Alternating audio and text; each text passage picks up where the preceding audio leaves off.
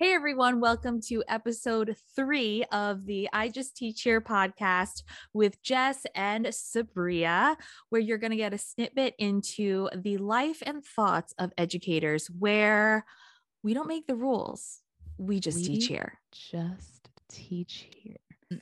So let's get right into it. Today's podcast is called A Day in the Life. And Jess and I talk about all the time how we feel like the world kind of has no idea what teachers do, and they definitely have no idea what speech language pathologists do. They don't even know who we are. So Jess and I, we tried a little experiment, and we had our husbands who see us every single day, who see us fresh out of the car, tears, red hot, angry face, and all. And we asked them, what do you think we do?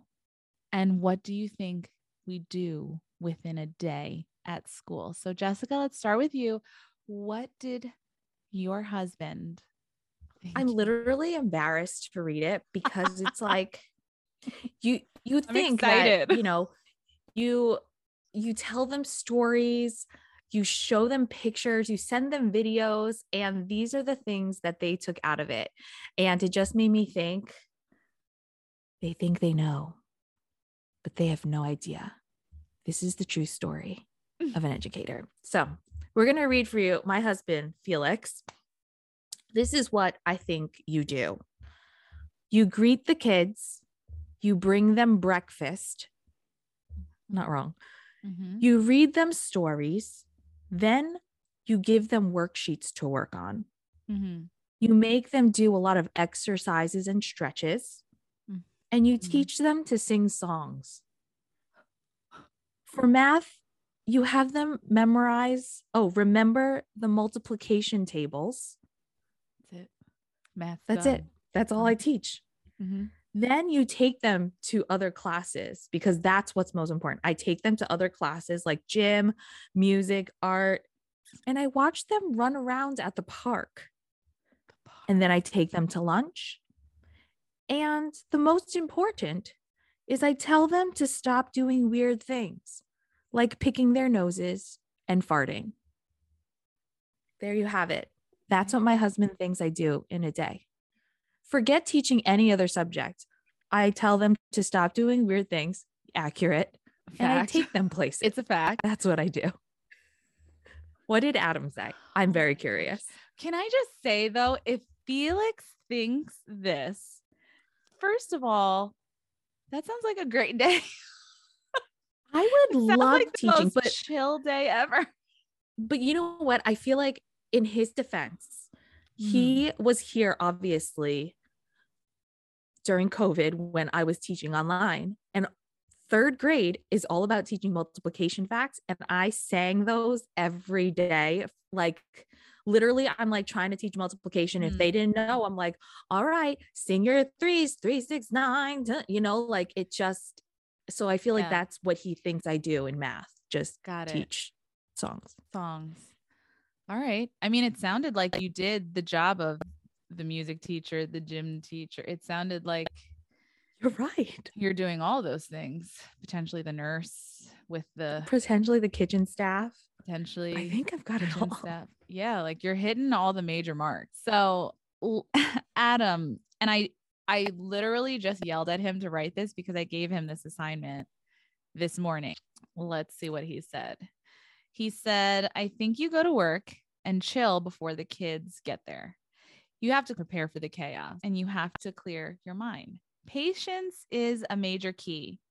First of all, he's rude. And he said, and although I don't experience it at home, that's right. All my patience is used up at school. You better believe it. I know you have it with your kids.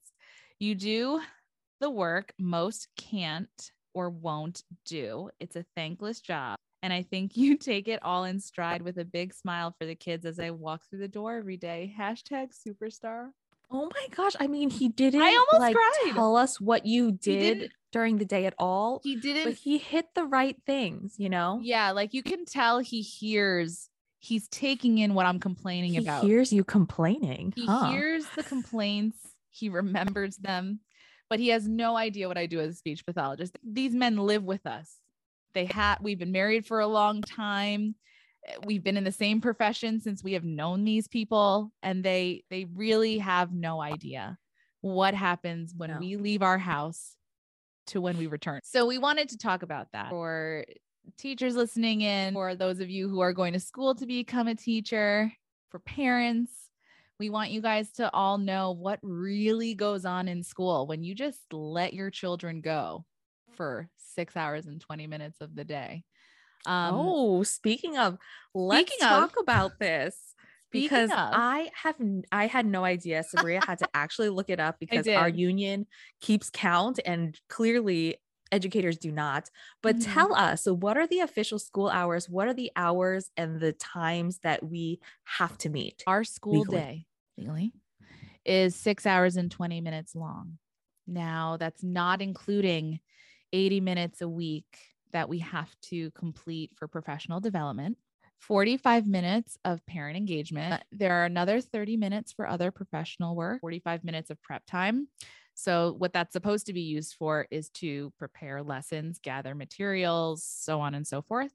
And then we get a 50-minute lunch, duty free. So you are not supposed to be working during that lunch period. All the teachers abide by that. Nobody works during lunch. Yeah, no, nobody. No, never. So Jessica, tell us now you have the guidelines, the parameters of teacher hours and when you're supposed to work, right? I'm really failing at this, honestly. If I look at it I think via this legal document here. Yeah. So when do you get to work? Tell us how your day begins. So I have to get here at 7 o'clock earliest because the doors are locked before then.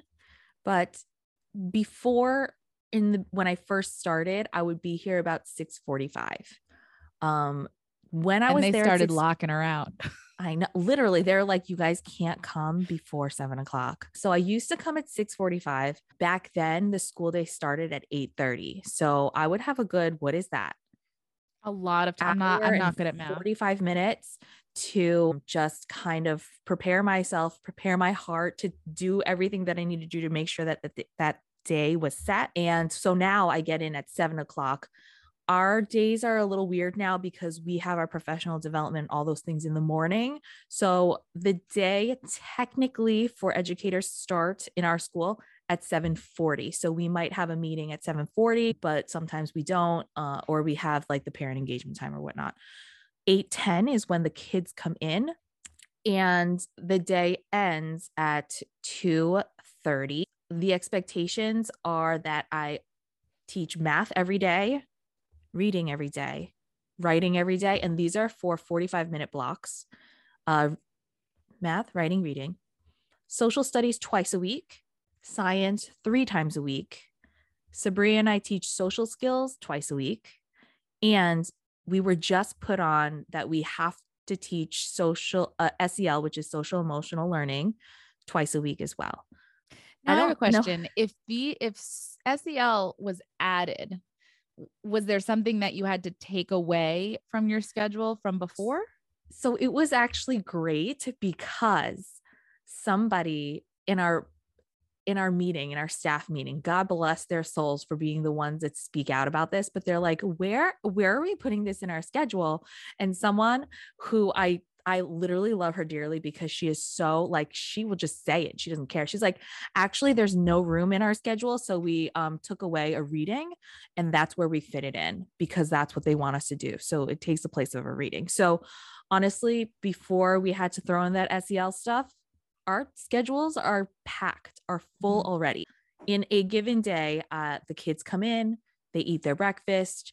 We start with some independent reading just to kind of let their hearts be calm.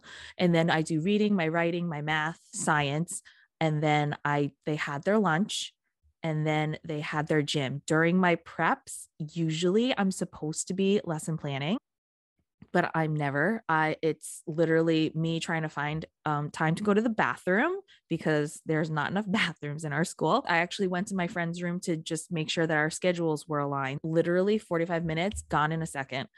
And during my lunch, I was making sure that the test was set for the test that I have to give them later on this week. And then after that, they come back, we pack up, I did reading with them, and then I send them off. First 5 years of teaching before the pandemic, I probably stayed until 3:34. I don't do that anymore. I leave with the kids now. Good for you. So that I learned from Miss Sabria over here. That's right. So tell us about your day, the expectations for you guys and all that stuff. Speech therapists at the elementary level, we are responsible for 8 sessions, 8 30-minute sessions a day. I get 45 minutes a week for some screening times and testing and things like that. Really, what I'm responsible for is tracking my students' individualized speech goals within their 30-minute sessions. And then I'm also responsible for data collection and data entry for each of those students. Now, what I will say for most speech therapists, especially at middle school and high school levels, they're running a lot of group sessions. So if you picture an elementary school, you have a couple of groups, individual sessions sprinkled there. Maybe you have 10 to 15 entries a day, something like that. If you have small groups or individual sessions, and SLPs at the higher levels have groups of 5, multiple sessions. So they're entering tons and tons and tons of data. So that's really what we're responsible for: IEP maintenance, progress monitoring for their goals. IEPs are individualized education plans. So each student in special education will have an individualized education plan. So Jess will have her special education students, and they'll have academic goals. They'll have speech goals, OT goals. Sometimes kids are only in speech and they're not within a special education program. So I'll just be responsible for that. What's also expected of speech language pathologists is that if students, schedule changes, ruin lives, ruin days, weeks, months. You're a life ruiner. Kids have things that they're doing. They have tests and projects and theater arts, and we're expected to work around all of those things. So if Jess's students are in theater arts during my speech time, it is the expectation that we make it up. If the kids are absent, you're not expected to make it up. But anything where the kids what about if you're absent? If I'm absent, I'm expected to make it up. So it's very clear that we have a million jobs that are beyond just teaching, just speech pathologizing. That's not a word, but I made it one. So for any of you that are not educators, I think that there's a little laundry list of things that that teachers have to do that's outside of your teaching realm, right?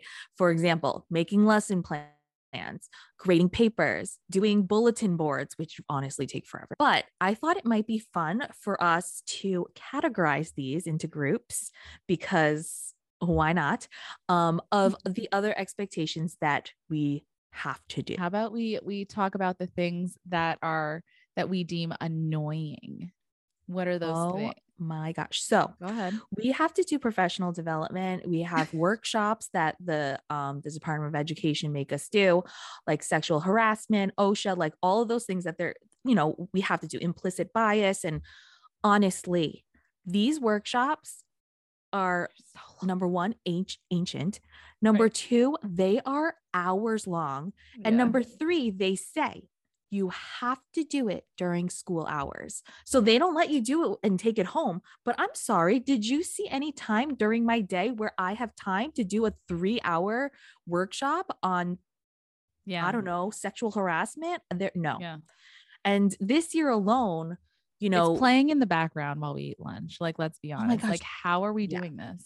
Honestly, Ever. Even though it's duty free. Exactly. And even this year over COVID, we were given a new one. This year we had another new one. And it's just, there are more and more, and it's taking up so much time, but nobody's giving us time to do it. And they say we have to do it during this specific time when there's no time already to do it. So we as superheroes just do it. What about one for you? Another one for me is CSIS. Tell us what CSIS is, because it's our online database, I guess, is what you would call it. It's where all the children's IEPs are housed. It's where all of their session notes, I enter them. It's where everything is. Sometimes I'm late for lunch with Jess because I am still entering data into CSIS because my type A personality cannot have anything left over at the end of the day, because I just can't. I mean, I did that my first couple of years and it was so stressful to be weeks and months behind. So at the expense of my free time, I just enter these things in. You shouldn't do that. Don't do that. If you're a new teacher, just don't do it. And then you get emails with your student's name in red if you forget to do it. Oh my gosh, it's like 5 days remaining. And you're like, oh my gosh, it's like, relax. Can I have a minute? Speaking about not relaxing, also, let's talk about observations. We are given at least 2 observations for teachers. I don't know about you guys. It's not as intense. It's not as stressful as it is here. No, because whenever I walk by you guys, when you're getting observations, you guys are all like a hot mess. And I'm like, is everything okay? They're like, I'm getting observed today. I literally want to pee in my pants every time. And I mean, I've been doing it for so many years, but it just doesn't matter. You get 2, at least 2 per year. That's only if you scored a specific way, like if you were effective or highly effective. I don't even know what the thing is. If you weren't, you have more that you have to do. Also, there's informal and formal ones. The informal ones are the ones that I do. It's 15 minutes, but still, like, it's like the first one, they come in and they tell you when it is. So you're literally, I'm waiting. I have my 15-minute block. And honestly, most of the time they're late and I'm delaying time. I'm killing time until they come in so I could start it exactly where I wanted it for my 15 minutes. It's completely unrealistic. And on top of that, the observation kind of depends on the children. Like, what if they're in a bad mood? What if they didn't like come in feeling hot? It's like so much not depending on yourself as a teacher. 100%. It's you problem solving the things. And it's stressful. And it doesn't take into account the present levels of the children. You're always expected to ask high level questioning. And as a speech provider, I'm like, no, they're not there yet developmentally. Yeah, everyone is held under the same standard. It doesn't matter if you are special ed or general ed. Turning and talking, asking each other questions, responding. I mean, we have a whole class dedicated to social skills, and these are the standard that these kids are being held to in order for you to be considered a good teacher. I just have to add in this story because it just is indicative of how these observations will go sometimes. And a lot of the times when your admin comes in, they will ask kids questions. And of course, they will always choose the kids that aren't paying attention because that's just 100%. The way it is. And they're like, what are you learning? How do you know that you're learning? Right. And so, of course, they ask one of my kids, and I know exactly which kid they're going to ask because he's not paying attention. And she goes, hey, what are you learning about? And turns his face away and waves her no, you know, but like, that's how my students are. And that stinks that I have to be graded according to that. But let's continue on. Yes, what are some things that we have to do outside of teaching that are very tiring? IEPs is what I would say. The IEPs, the meetings, because the meetings are with a whole team. It's not just you and your favorite SLP. Luckily, if it's on a prep, I'm like, oh, I'm so sorry. We have to teach this now. But if you want to talk later, great. Remember what I said, if the kids are still in school, I'm still expected to see them, even though there's only a certain amount of time in a day. So when these meetings run long, you know, the parents want to speak to me and I have to stay. And then there goes another cancellation on my list that I have to add to do. Don't worry, Sabria. I don't do it while I'm teaching, but I do it during my prep. Oh, but thankfully for our union, they now pay us for our prep, all like $23 to cover my own prep. To cover the coffee you bought us that morning. It's true. In addition to that, we have to write the IEPs. So I mean, this is a living document of like their present level of performance, all of their goals, what kind of class they're in, what kind of classes they're going to be given, all their testing accommodations. This is like a 15 to 20 page thing that It's so long. we have to write. Also, aside from using the goals, nobody reads it. The parents, how many times have parents said The only people that read "What's it an are the IEP?" next school. But It's- it takes me like a couple hours to write each child's IEP because it's a very long document. And of course, we have to write it during school hours. I mean, I do end up writing it on my own time anyway, but it's just one of those which you're things that not supposed to do. I know, but when am I going to do it then? I'm surprised it took us 2 episodes to get to the singing. But also another thing is that's tiring is when you have to cover your preps. So just like if I have an IEP meeting, sometimes a special teacher, like an art teacher, whatever, they're out, I have to cover it. A lot of times, especially with COVID, it's happened a lot because you can't intermingle classes into a classroom. So let's say art, it needs to, or gym needs to be in one of the classrooms, it'll go into the other classroom and then I'll have to cover my own prep. So it's frustrating because it's like, you know what, I need these 45 minutes to do my work, but now I also have to watch my kids. And that's just annoying and a little tiring. It's interesting working in a school because teachers by and large are very beautiful souls, and also that means that they're very easily taken advantage of.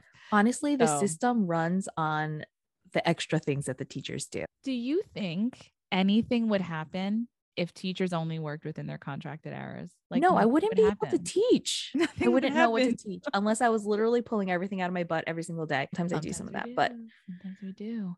So the next thing is surprise items where you get more work but not extra time. Can you share about that? This year alone, coming back from, being home through the whole pandemic, they're trying to prove that kids had social emotional loss, and this is how they're going to build it. And so in addition to all that we already have to do, now we have to take all of this new data for the higher ups that just want data. So now we have to do extra assessments in reading and in math. We just have to do it. I end up doing it during my reading time. Okay, you're going to do this reading assessment. During the math time, this is your math time right now. So my lessons get pushed back and we have to fit this in somehow instead. We had to do these social emotional assessments, and that's on my time to do because I have to fill it out per each child, which actually took quite a long time. And then on top of that, like we said before, they added, we have to teach more social emotional learning. And here are some things that you can do. And Godspeed, you have to do it twice a week. So, and on top of that, we had to write out all the lesson plans for it to send in. So I don't know when I was doing it. I did it, but I'm not sure when I did it. You had another job I think you forgot about because we both had it. And it was when they're doing recovery services for children. You were expected to fill out that paperwork. And recovery services, think about that phrase. Beautiful phrase. How could you say no? Right? And they're like, you teach it, Sabria. I just feel like if everybody didn't do it, they would realize that they should pay teachers more for their time. Like time is a very expensive thing. Many teachers have families, and not for nothing, if you don't, even more of a reason to celebrate that extra time that you have, right? Like they love to shame me. People love to shame me. Well, you don't even have kids at home, so why aren't you doing this? Well, I'm busy doing a podcast. Exactly. That's the reason why. That's the reason why I should be going home, because I don't have kids at home. I'm going to relax, Well, they were pressuring me to do the recovery program, and I get it that they didn't have people.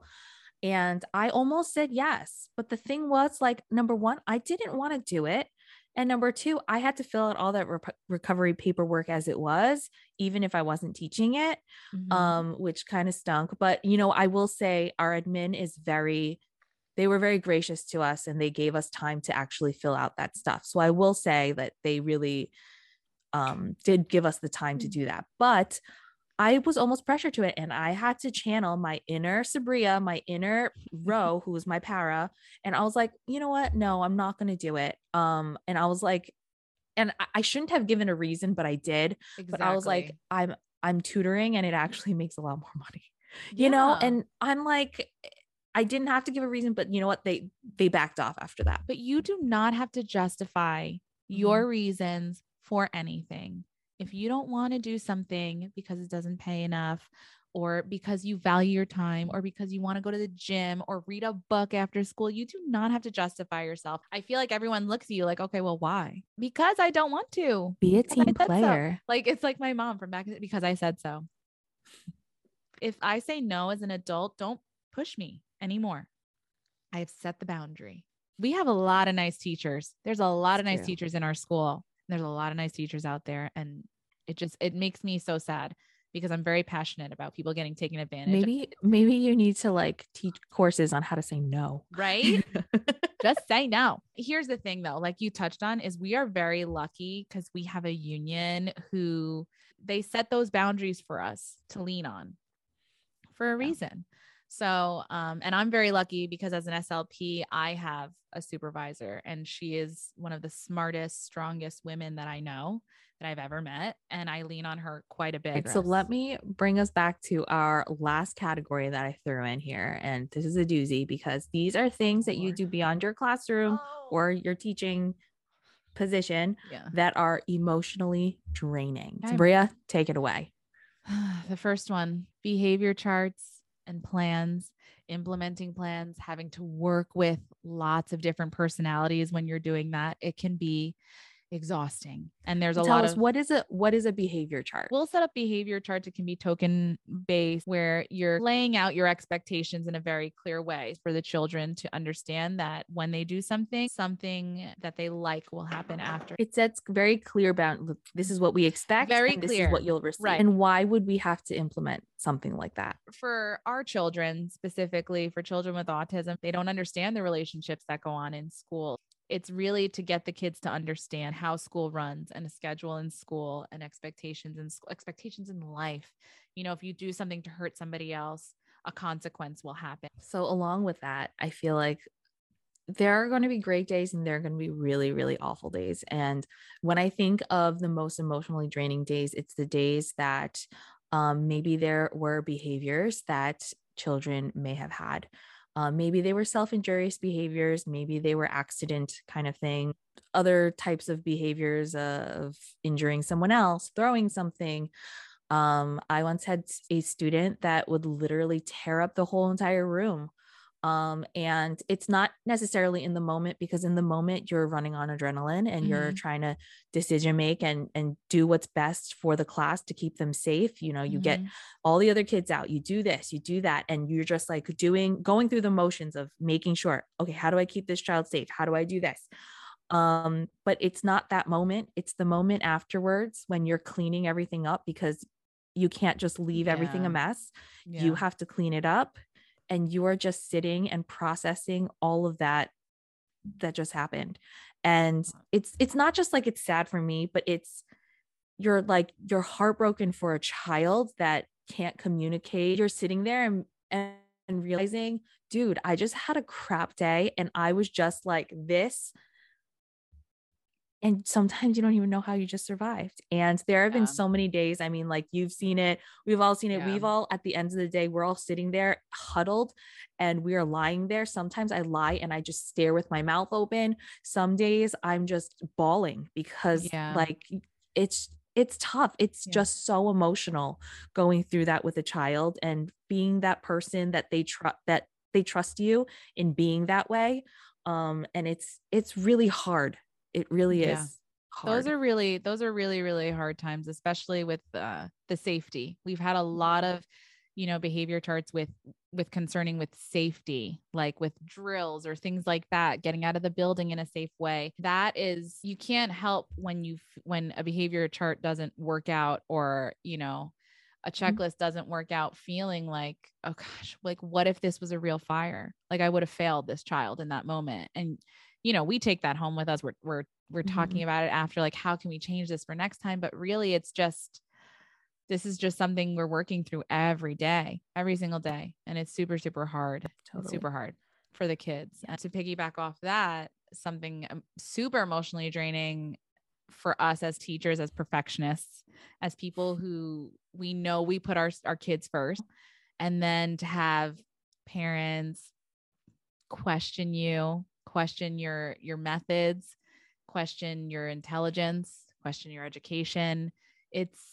That's tough. That's really, really hard. That It's is like tough when they don't trust you. Yeah, that is soul crushing, especially when you're up at night doing research, or you're up at night thinking about what you can do for that student, or you're spending your weekends talking to other professionals and asking, what they're doing. It's not necessarily, we don't have time to tell parents all the things we are doing for their individual child and for the rest of our caseload. Okay, here's the thing is I respect the hell out of parents who fight for their kids, because I don't have a lot of parents who do.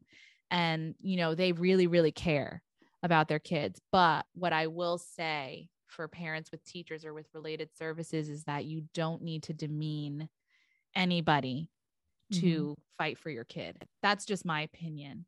I feel like at the end of the day, they have to realize that we're all on the same team. Right. We're all here to help the child be successful wherever they are. And right. That's probably that's my number one. That is, I could sleep for a week after something like that happens. That's really hard for me. What about you? Yeah. Or how about when a parent tries to demand things that are completely out of your control? It's tough, because at the same time, it's like sometimes rules, and this is where our podcast title came from. Sometimes rules don't come from me. They don't even come from our admin. They come from like way up somewhere, we high don't know. up, and the people that actually get paid real good, paid real well. And they're like yelling at me about it. And I'm like, I'm sorry, I don't make that rule. Like you don't write a letter to me. You write a letter to Mr. Mayor himself. Yes. Like, not me. I'm sorry. And I get it that they're frustrated, but I'm not the right person to be frustrated at. Like, it's not in my control. And I'm like, you're wasting my time, and you're wasting your own time by doing something like that. Right. And you're also now kind of like messing up this relationship because you're projecting your feelings on me. Exactly. And so I think that one was really hard for me as well. And it's hard for me to not take things personally. 100%. But I feel like, because I think that's where you and I was going to say fell in love. No, but I think that's where our biggest common ground is we love our kids. Like, we love them. I will fight for them. I'll fight other teachers for them. I'll fight admin for them. I'll fight anybody for my kids. So I feel like that's why it's so emotionally draining, is when the person who's trusting us with their kids is like, you're not good enough. And it's just like, I read on Facebook this, and it's just like, what? Since when does Facebook trump like my 8 years of school? How does that happen? And all these hours I put in for continuing education, and it's just, all those professional developments we do. It's just, that's a lot. That is emotionally exhausting. But I will say, thankfully, of course you see like the one negative out of like all the positives. 100%. And honestly, for the most part, our parents are amazing. We have a lot of good parents. Like a lot. Past, we have present, parents, yes, they're really great. Kids are, I'm hoping there are so many kids who have left that I'm like, oh, I just want to hear from their mom. And I'm sure any of the parents that we've had that are listening to this, we're talking about you. We are. Can you message us? We want to see you guys. Can you send us pictures? Because I saw pictures recently of some of our kids. They're like full adults. It's insane. Voices changed and everything. And they're all taller than us now. And that's really, I can't handle that. So call us. Okay. We miss you guys. So the purpose of this episode, I can't believe, is already over. We wanted to shed a light for those of you parents, administrators, or just the random friend or family member who tuned in today. We hope you got a little idea of what teachers go through in a day. And we hope it maybe changed your perspective on us a little bit, and hopefully for the better. And for all you teachers out there, we see you, we are you, and we love you. And we hope that you guys will tune into our episode next week. It's a spicy one for next week. I'm actually very excited to talk about this one because I feel like it is a very well known, but very like talked about like in secret, which is the relationship between related service providers and classroom teachers. And I know some of you SLPs and I know some of you classroom teachers, you have strong feelings about this. And we are going to talk about it. We're going to talk about our experiences and our experience together, and hopefully talking about how we can change it for the better in the future. So we hope we see you guys next time on the I Just Teach Here podcast. Bye. Thanks for watching.